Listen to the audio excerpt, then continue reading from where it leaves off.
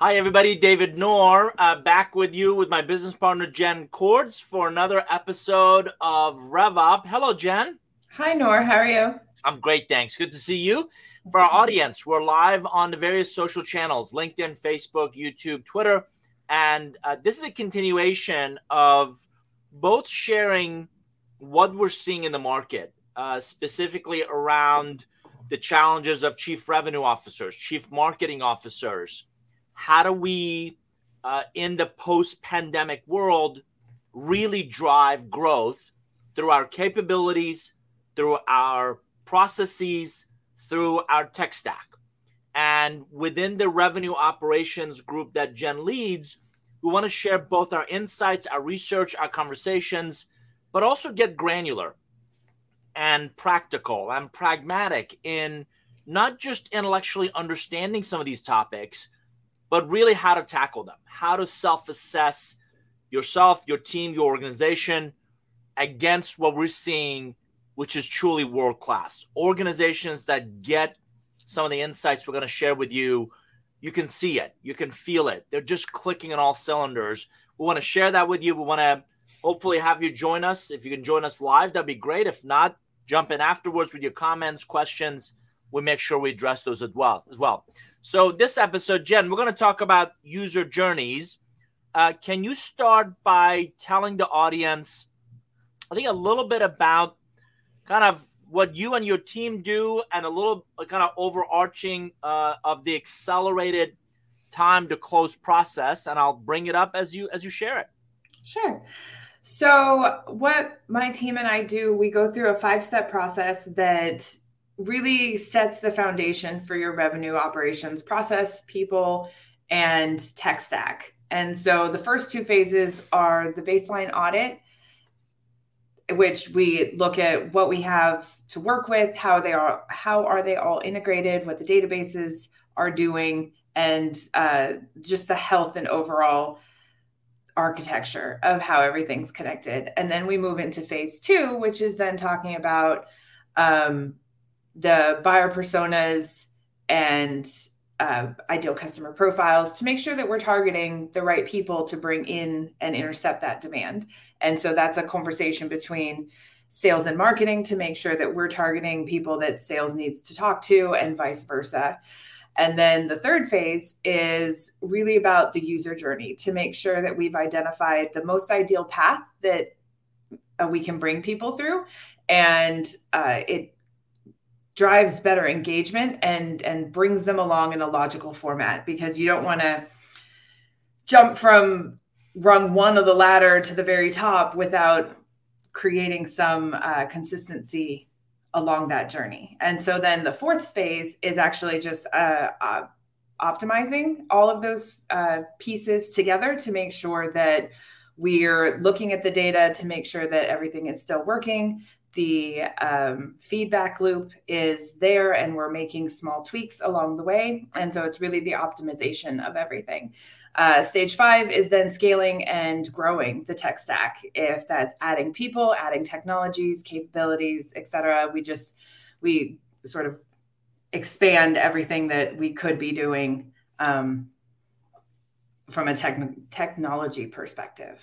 So I saw that the user journey is dead center of this process. Is that intentional? And talk a little about kind of what are you and your team walking into when you have these user journey conversations with clients?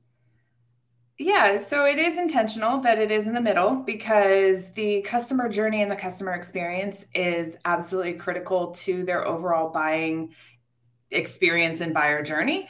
And so if we're not giving them enough information early on and then just giving them to sales is going to have a really hard time or a really long sales cycle. If we're giving them too much information before we hand them to sales, then sales is literally just processing paperwork. So finding that happy medium is really important.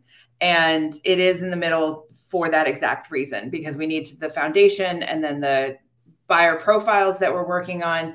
And then the next logical step is making sure that the journey that they're taking those various buyer profiles, the journey that they're taking is logical, and it gives them what they're looking for from an information perspective. So, and then related to that is sort of the customer lifecycle maturity model, which, Noor, you've been doing a lot of research and sharing insights with our clients about our maturity model. So what kind of responses are you getting related to that? For our audience, this is what Jen is referring to, and I'm fascinated by, Jen, the consistency in which I've yet to find anybody that argues with this, right? So we're tweaking it along the way. Just again, for the audience, we're increasingly seeing a digital on-ramp where, you create awareness, right? You kind of get what you believe to be the target audience on this journey. You got to create awareness where you're differentiating, you're really validating their needs and really focusing, that's the key, on a target audience you believe, or a target buyer you believe would be a right fit. Creating engagement. Sometimes this is where PLG, product-led growth, comes in, where the product on road, the ramp allows them to kind of know about the product, they kind of join. You still got to really cater to this evaluation, and you kind of help them buy. So the purchase is really that buying phase. And ever since the first edition of my Relationship Economics book, I've talked to clients about the relationship really starts when they buy. Because unless you accelerate increasingly, unless you really amplify this adoption phase, after which they might add other users, you won't be able to create impact. And if you can't demonstrate a quantifiable ROI through this impact, you're never going to not only upsell and cross-sell other value-based services or products you can bring, but you're never going to make advocates, if not evangelists, out of them. And what you don't want is, you don't want the customer to go around this loop once. There's a reason it's the infinity loop. You want to kind of continue to kind of deepen and nurture that relationship and really double down on the lifetime value of that customer, not just a transactional one-time sale. So Jen, a lot of great acceptance of this. And you and I have done this with clients where you ask them, okay, where enough the 7 phases, where do you believe you're really strong? Where do you believe you struggle? And it's amazing that both the strengths and the struggles, you can imagine, and you've seen it, is all over the map, right? We're really good at awareness and engagement. We completely drop the ball on adoption or impact. Or the other way, we know our product works, so the impact is great. We're really struggling with awareness engagement, which then leads me to ask you, break down the user journey steps for our audience. What do you and your team, when you walk in, when you work with a client, where do you start? How do you identify their emotions, their pain points, their decision criteria, if you will? How do you start to track that and really the customer's progress around that path? Yeah, so the user journeys, like most things, start with a conversation and understanding what exists within the marketing content. And so it is talking to their demand gen function, to their PPC or social media type function, to see what sort of ads they're putting out and where are they driving people to, what is currently resonating. So it really starts with kind of an audit of the content that exists, and then understanding how those pieces of content fit into the ICPs. Have they been tagged appropriately? Do we have enough content in the sort of awareness phase? And if we don't, what's missing and how long would it take to create? And then you go into the engagement phase, and then you go into kind of the commitment phase, which are 3 different phases of just a user journey in general that's kind of industry standard. And so in the awareness phase, you need the high level marketing, the case studies, the things that people can see themselves and identify themselves in, to draw them further down to want to learn more about your actual product and service. And so it's really just mapping all of those pieces together and then finding your gaps and filling those gaps and making sure that they're operationalized in the way where somebody can seamlessly move from one piece of content to another. So I have a follow-up question on that. Sure. Love that you brought up the things you're doing. It sounds like, aligning the content with where they are. How do you know where they are? How do you begin to understand their paths? I've always believed, Jen, unless you understand the way they buy, unless you understand what they go through, you're shooting in the dark, right? You're throwing stuff on the wall and you're not sure what any of it's going to stick.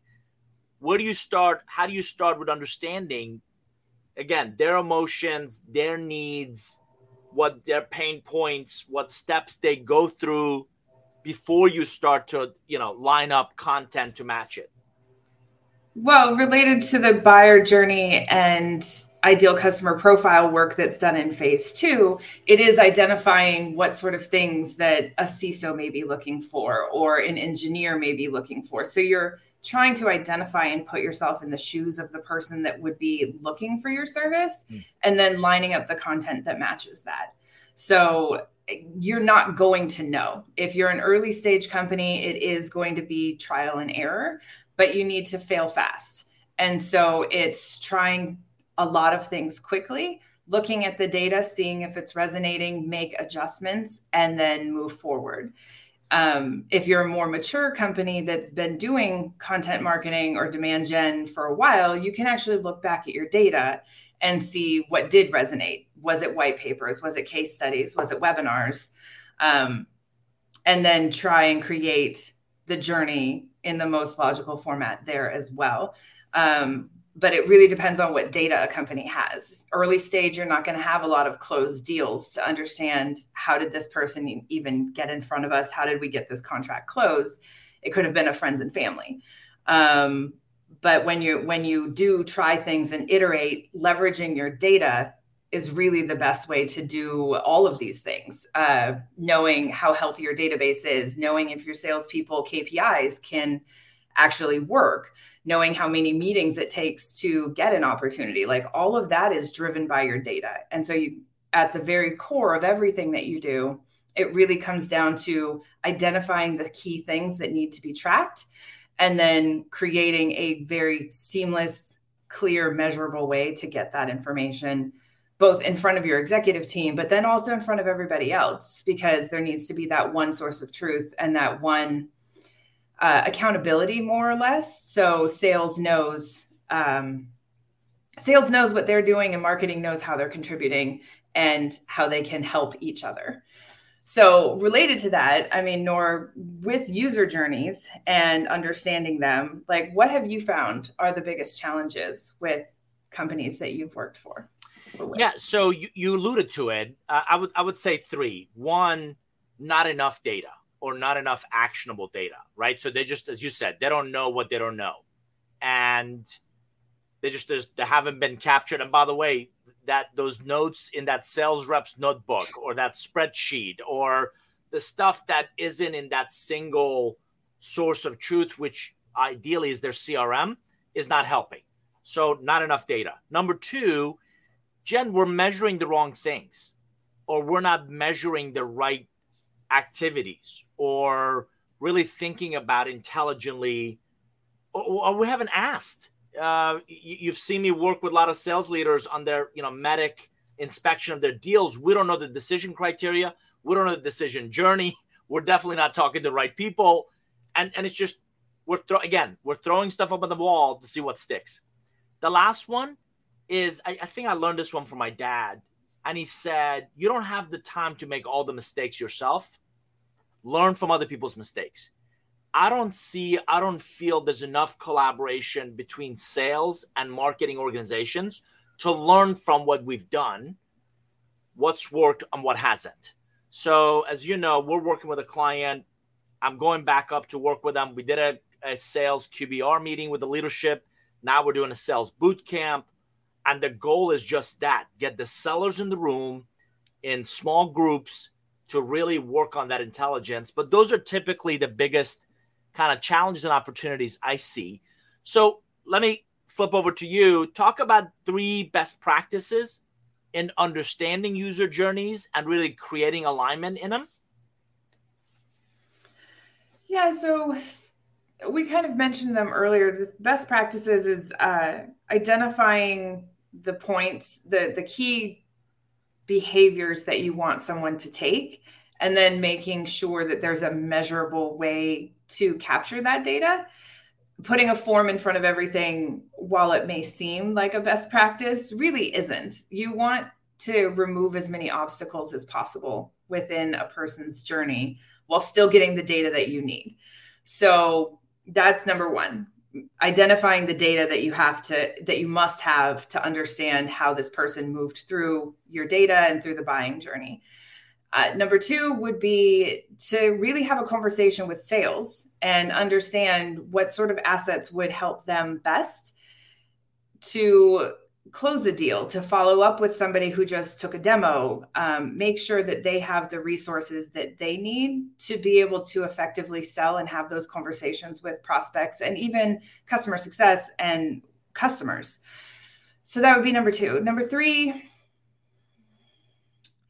it really would be to try and keep it simple. Don't overcomplicate it, and make sure that you have clear communication swim lanes and prioritize what those journeys are. So if somebody can come in, take a demo, download a white paper, fill out a contact form, those three actions could put them on three different paths.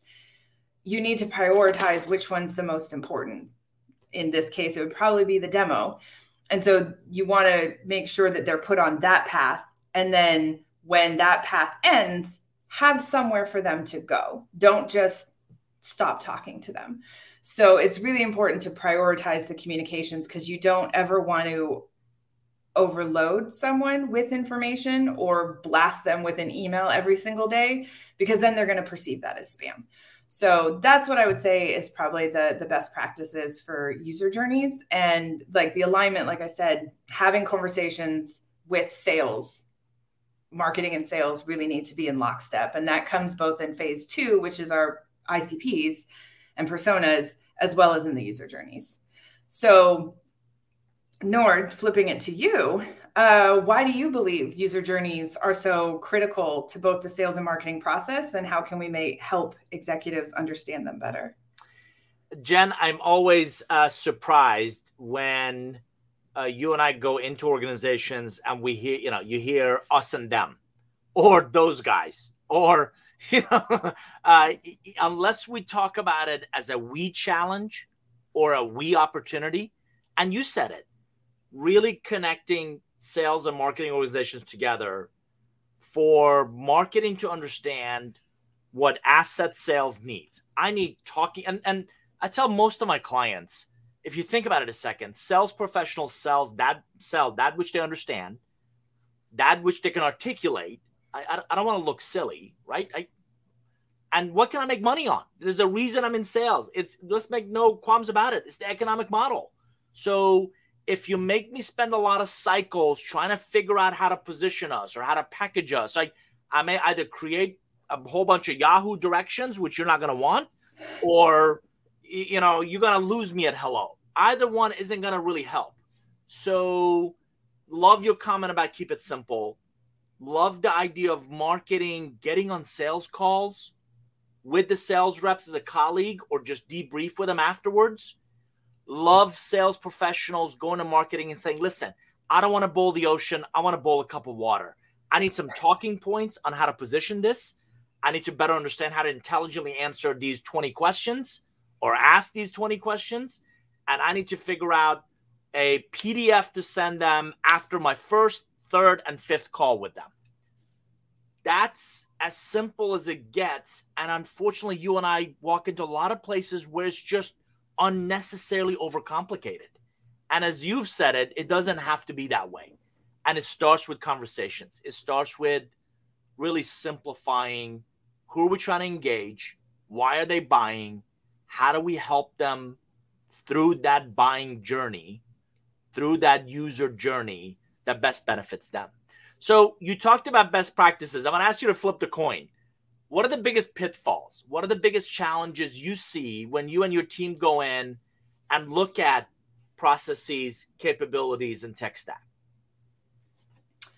Well, you mentioned it actually just a second ago. Try to boil the ocean. A lot of times when my team comes into a marketing organization to help, they're trying to do too many things, and there is no prioritization, and there is no library of assets tagged by solution or product or point in the opportunity journey that somebody may be on. So it's one of the biggest ones is just too much. They're trying to do too many things all at the same time, and no one knows what anybody is actually doing. So that's number one. Number two would be trying to overcomplicate it from the start instead of starting small. A lot of teams will also plan these massive launches and have all these assets, and this happens and that happens, and they take months and months and months to plan it, and then they launch it and there's no tracking, or they didn't think about this other channel that may change the entire user journey. And so they just overcomplicate it and spend so much time planning without executing that they completely miss their mark. And then the third one really would be trying to track too much. One of the best practices is to identify the key behaviors that you're wanting to track. But also, if you track too many things, then you're really not tracking anything. And so trying to track all of the things is also a really bad idea, because then you don't have any actionable insights. And I often talk about, you're so busy, sharpening the machetes and cutting down the trees, not asking, are we in the right jungle? Right. We're capturing so much information that the insights, the nuggets get lost in all of that. And now you've got no levers or no real actionable levers to fix in that journey. And you and I have also talk about months and months around a campaign. I love the thoroughness of some of the things you and I've seen, but not the lack of sense of urgency of your planning for the next 6 to 12 months will be a moot point if it doesn't contribute to Q2, pipeline and results. And let's get out there. And again, I think I've told you, I've got a mentor who says when you're 40, 60%, 80% ready, move. Yeah. We'll figure out the other, 30, 40%. Well, one of the companies that I've done work for in the past, they had something called an MVP, a minimal viable product. And it was a small iteration. It was literally the baseline of functionality for a product or feature, and they would release it. But then they would have a plan to make changes and iterate and make it better in time. And so, but they made changes, and it also just allowed them to be a little bit more flexible versus the rigidity of, okay, we've just planned this thing for 6 months and now we're going to launch it exactly how we planned it. And so it kind of does the hockey stick. If you do small iterations, it's kind of like, this one. The top one is making small iterations along the way, whereas the gray one is you've planned it, you've launched it, and you can't make any changes. And so you actually get farther by doing little things every single day.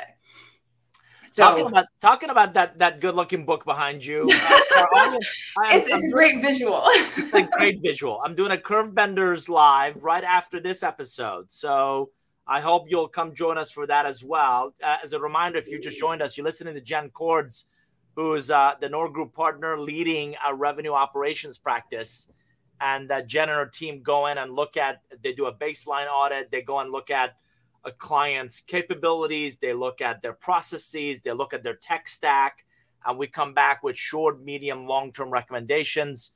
Several clients have already asked us, and they've actually outsourced the entire RevOps to Jen and her team. So we're talking about today about user journeys. How do you better understand the motivation, the pain points, the emotional connection to solving that problem at the user level, and effectively align the way you sell ideas, the way you sell perspectives, the way you sell products and services to the way they buy to move along this customer lifecycle maturity model that we were researching and we are talking about extensively. Well, and Nora, I know you do a lot of work with executive teams, but you also help executives prepare for board meetings, and you also work with many boards. So are boards now asking about user journeys and wanting to understand that aspect of the business as Yeah, well? that's a great question. What I'm seeing is boards increasingly as part of their stewardship. And again, I got to tell you, I was active in the National Association of Corporate Directors. NACD is the governing body for boards. And one of the first things that they teach you in directors' professionalism training and development is nose in, fingers off. Your job is not there to do. That's the management, that's the leadership jobs. Your job is there to ask questions. And Jen, what I'm seeing increasingly in these board retreats is they're questioning the investments the leadership team make. And when they don't get the impression that sales and marketing is aligned.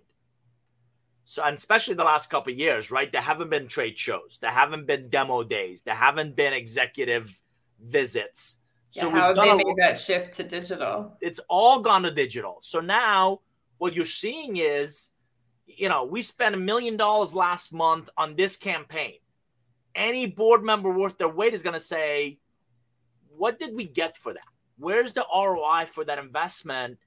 How did that help our pipeline? How did that help our brand awareness? How did that help create? And again, I'm asking, and I'm looking for not only an ROI on that investment, but I'm looking for alignment. I'm looking for, think about it. If we're too early, you're educating. And I've got parents who are teachers. Teachers don't get paid much.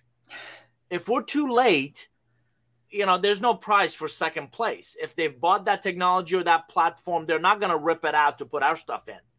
So it's all about, you don't want to be ahead of the bus. You don't want to be under the bus. You don't want to be behind the bus. You want to be on the bus. So they're looking for alignment between the way we market, the way we sell, how intelligently do we understand our target audience to sell the way they buy, to really understand, as you said it, intercept that demand, intercept that interest, intercept that somebody raising their hands and saying, I want, and you're going to chuckle at this. I've never met anyone who wants to see a demo because they're completely bored.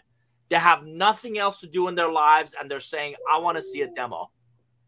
Well, I mean, new technologies that enter the RevOps space, I may take a demo just because I'm curious. Got it. But you're doing it for a purpose, understanding and really finding applications of it. But busy clients, busy executives, busy influencers, when they say, I want to see a demo, and you don't get back to them for 3 weeks, the way you sell isn't aligned to the way they buy.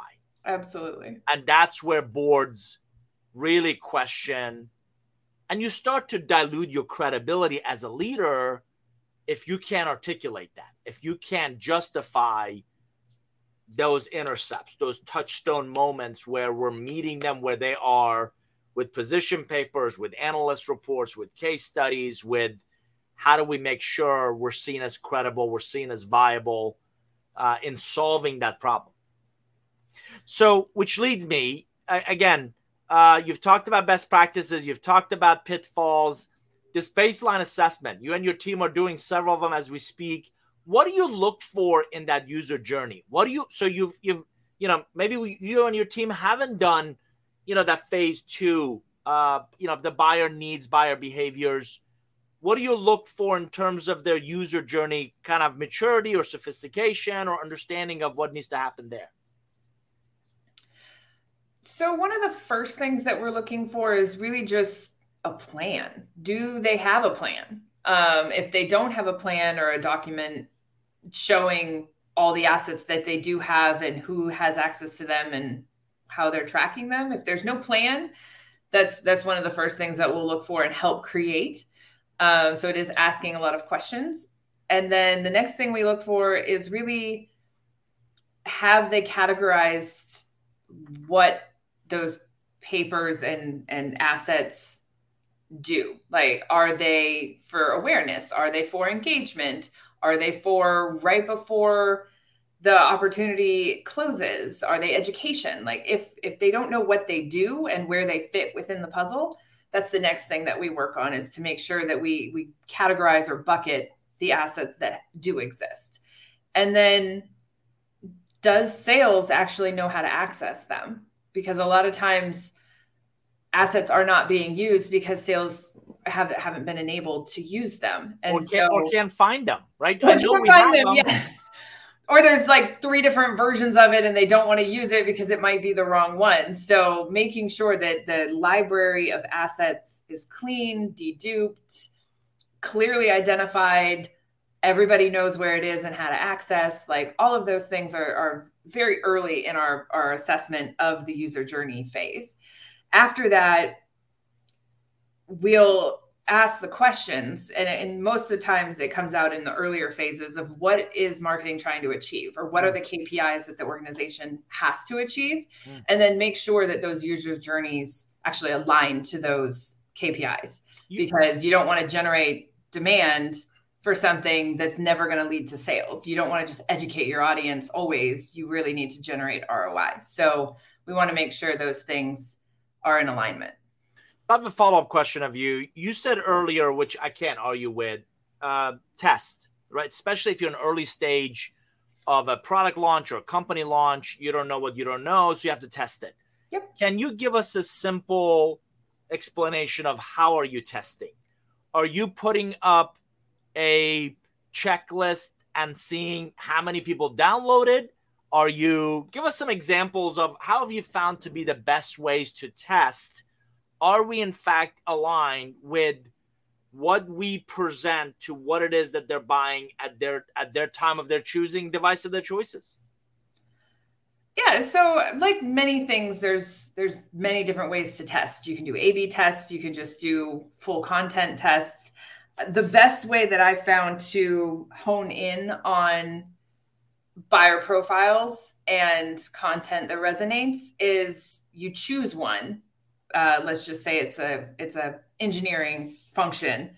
You choose the level and the people that you're wanting to talk to, and then you create an asset that resonates with your internal team. So you present it to your internal engineers saying, would you find this helpful? If they say yes, then you put it out on the channels that you know that audience is. They might be on LinkedIn, they might be on Reddit, they might be on Twitter. So you post it into that channel and then see how it behaves and how it performs.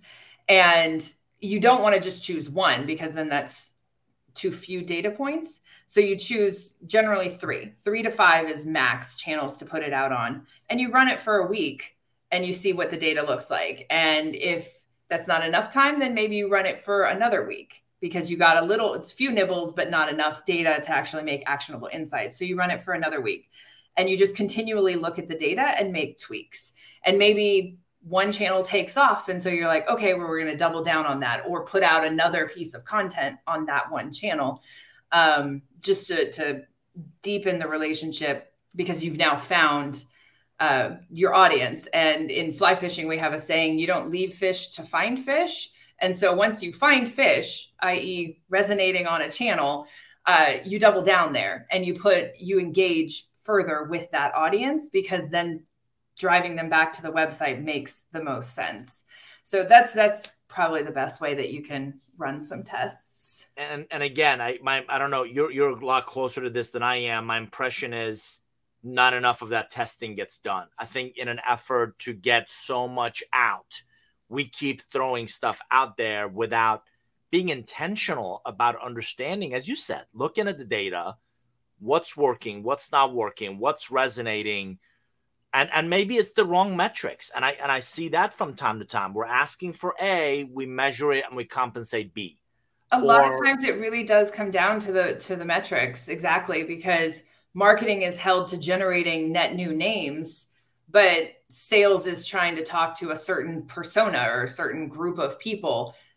That doesn't align. Like if marketing's generating 10,000 names, well, they could be 10,000 HR professionals, but you need to be talking to security people.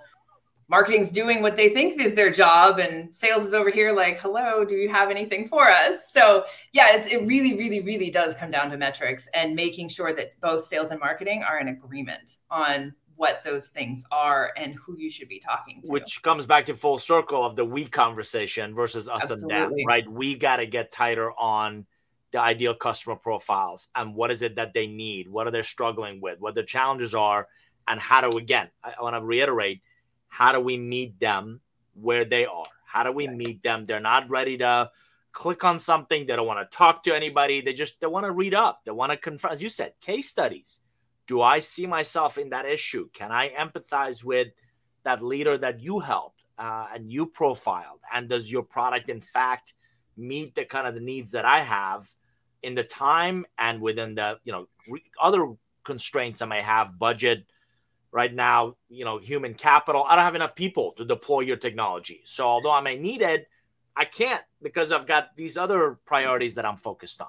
And I don't think enough teams do that testing to really get actionable insights from the target audiences they're trying to engage. Yeah, I would say not enough testing is done, but also testing without controlled variables. Like you can't test 12 different things all at the same time. You need to create a framework of this is what we're going to put out, and here are our variables that we're measuring against, and then decide, okay, that worked, that didn't work. Now we're going to test a different aspect of this. You can't, if you muddy the data, then you're also not going to get actionable insights. And if you look for too much data, same thing, you're not going to get the actionable insights that you hope for. So yeah, I would definitely say not enough testing is being done. And it may also be that people are just trying to move so quickly that they think doing more things will generate a greater result. And you've said it before where they mistake vibration for forward movement. And I see a lot of companies doing that as well. So, and it's really difficult to, as Jen mentioned, the next phase of the accelerated time to close being really to improve and optimize. If you don't do enough testing, if you don't figure out what works and what doesn't in the user journey, and whether that's aligned with buyer behaviors, buyer intent, buyer commitment, then what are you going to improve? What are you going to enhance? What are you going to elevate? So that customer maturity model, the life cycle maturity model that I showed earlier, is predicated on alignment between the way you market to the way you sell, the way you sell to the way you market, and both of those to the way the client buys. And that's where we can come in and look at the data, really optimize. And Jen, I often also talk about it's not a switch, right? It's never, we don't ever go somewhere and turn it on or turn it off. It's always a dial, right? Yeah. What do we need to dial up? What do we need to dial back? And really, as you mentioned, we're trying to measure way too many. We're not measuring enough. We keep throwing stuff out there, and you know what? We're getting single-digit response on these things. That's not really the numbers we're after. That's not really the results we're after. What do we need to tweak? Have you also found that the customers their attention span is shorter? They're pulled in a lot more directions. There's enormous amount of increased demand for their mind share and, of course, wallet share. So, and everybody's contributing to the noise. Like there's just so much noise in every client that we work with. Yeah, you really have to differentiate yourself with your marketing. And that can be really hard, but just constantly putting out the same type of case study or everybody doing webinars early in when everybody was working from home, everything was a webinar. And yes, people would sign up for them, but they wouldn't actually attend them live. And then really, are you tracking, the on-demand views? And if you aren't tracking that, then really what was the purpose of putting on the webinar? So yeah, it's really just make a difference. And I think if you contribute value to your customers, it doesn't really matter what you put out. And it could be the same thing as your competitor, but if yours provides more value for them and better education, and they can see themselves, and it actually speaks to what their problem is instead of how great the company is, it'll resonate better and it'll get way more traction.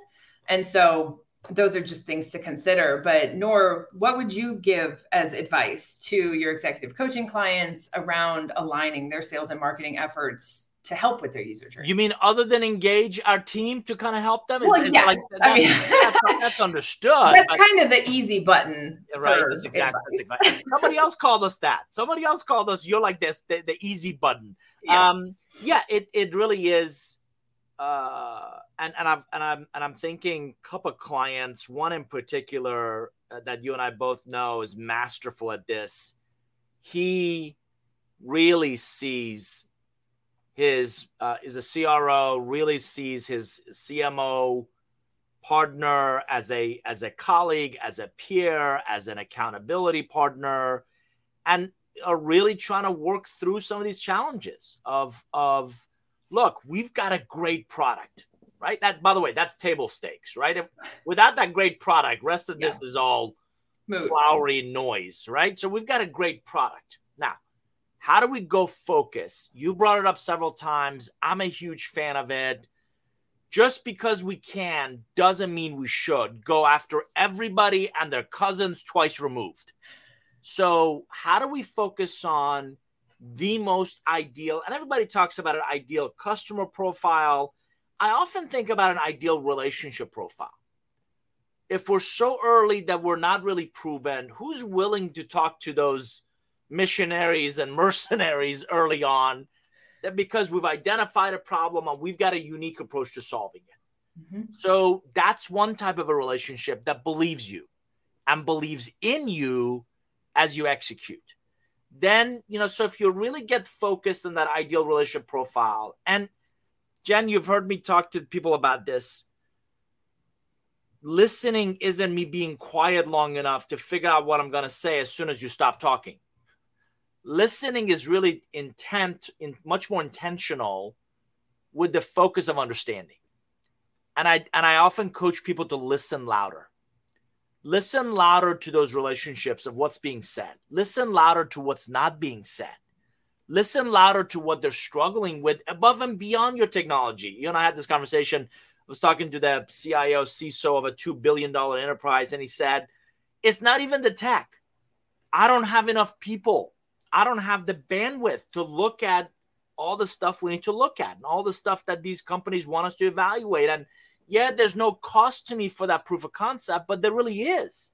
Yep. It's the human capital cost. It's the bandwidth cost that we don't have. So you keep barraging me with all this great stuff. You know what I'm going to do? I'm going to unsubscribe. Or at some point, I'm going to call your leadership team and say, turn off your pit bull salespeople because they're pestering the crap out of me. And it goes back to, you don't get me. You don't get my environment. You don't get what I'm struggling with. And it's all about you, which is a lot less attractive than if you invest the time and effort to get to know me and get to know our business and really align what I'm struggling with, what my challenges, what my opportunities are with what you bring. And that's really the sales and marketing. It's everybody's job, but particularly sales and marketing, to co-create, to really collaborate and lead with relationships with that customer, with the influencers of that company account, and make sure, as you said, our assets align with kind of what they need. So this, for our audience, this episode has been really focused on the user journey, really understanding kind of what they need and aligning the way we sell to their needs. In the next episode, Jen, we're going to talk a lot about that phase 4 of improving and optimizing. Give our audience a glimpse into what the insights they could get from the next episode. Yeah, so it's really looking at, like, how are you reporting your data? Do you have unified dashboards? Do you have a feedback loop in place? And what do those insights tell you? And so diving into all of those things and kind of giving best practices around those is what we're going to be looking at next week. Good. And the audience should be delighted to hear. I won't be here to take all the air noise. Jen will lead that conversation on improving and optimizing.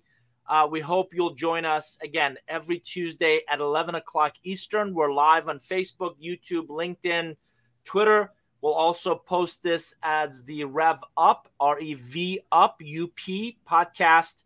We're episode 11, and we've got some great ones coming up, including featuring several clients that are serial entrepreneurs and visionary CMOs and industry luminaries that are going to share their insights. A couple of other quick heads up. We're also launching with our other business partner, Michelle Konetsky, the product growth live stream and podcast. Those are always at 3 o'clock Eastern on Tuesdays. Right after this one, I run Curve Benders Live, all about the latest book, all about your personal professional growth. You can learn about these and others at nourgroup.com/podcast. Nour Group, nourgroup.com/podcast has a list of all these. We also hope you'll join us in our forum, which is our online private community, nourgroup.com/forum. Come join us. Come be a part of the conversation. Jen runs a RevOps group. There's a lot of good nuggets and insights and articles in there. Come join us and be part of the conversation. On behalf of my partner, Jen Cords, I'm David Nour. We're the Nour Group. Hope you enjoyed this session. Hope this has been useful to you. We'll look forward to catching up next time. Thanks, everybody. All the best. Bye-bye.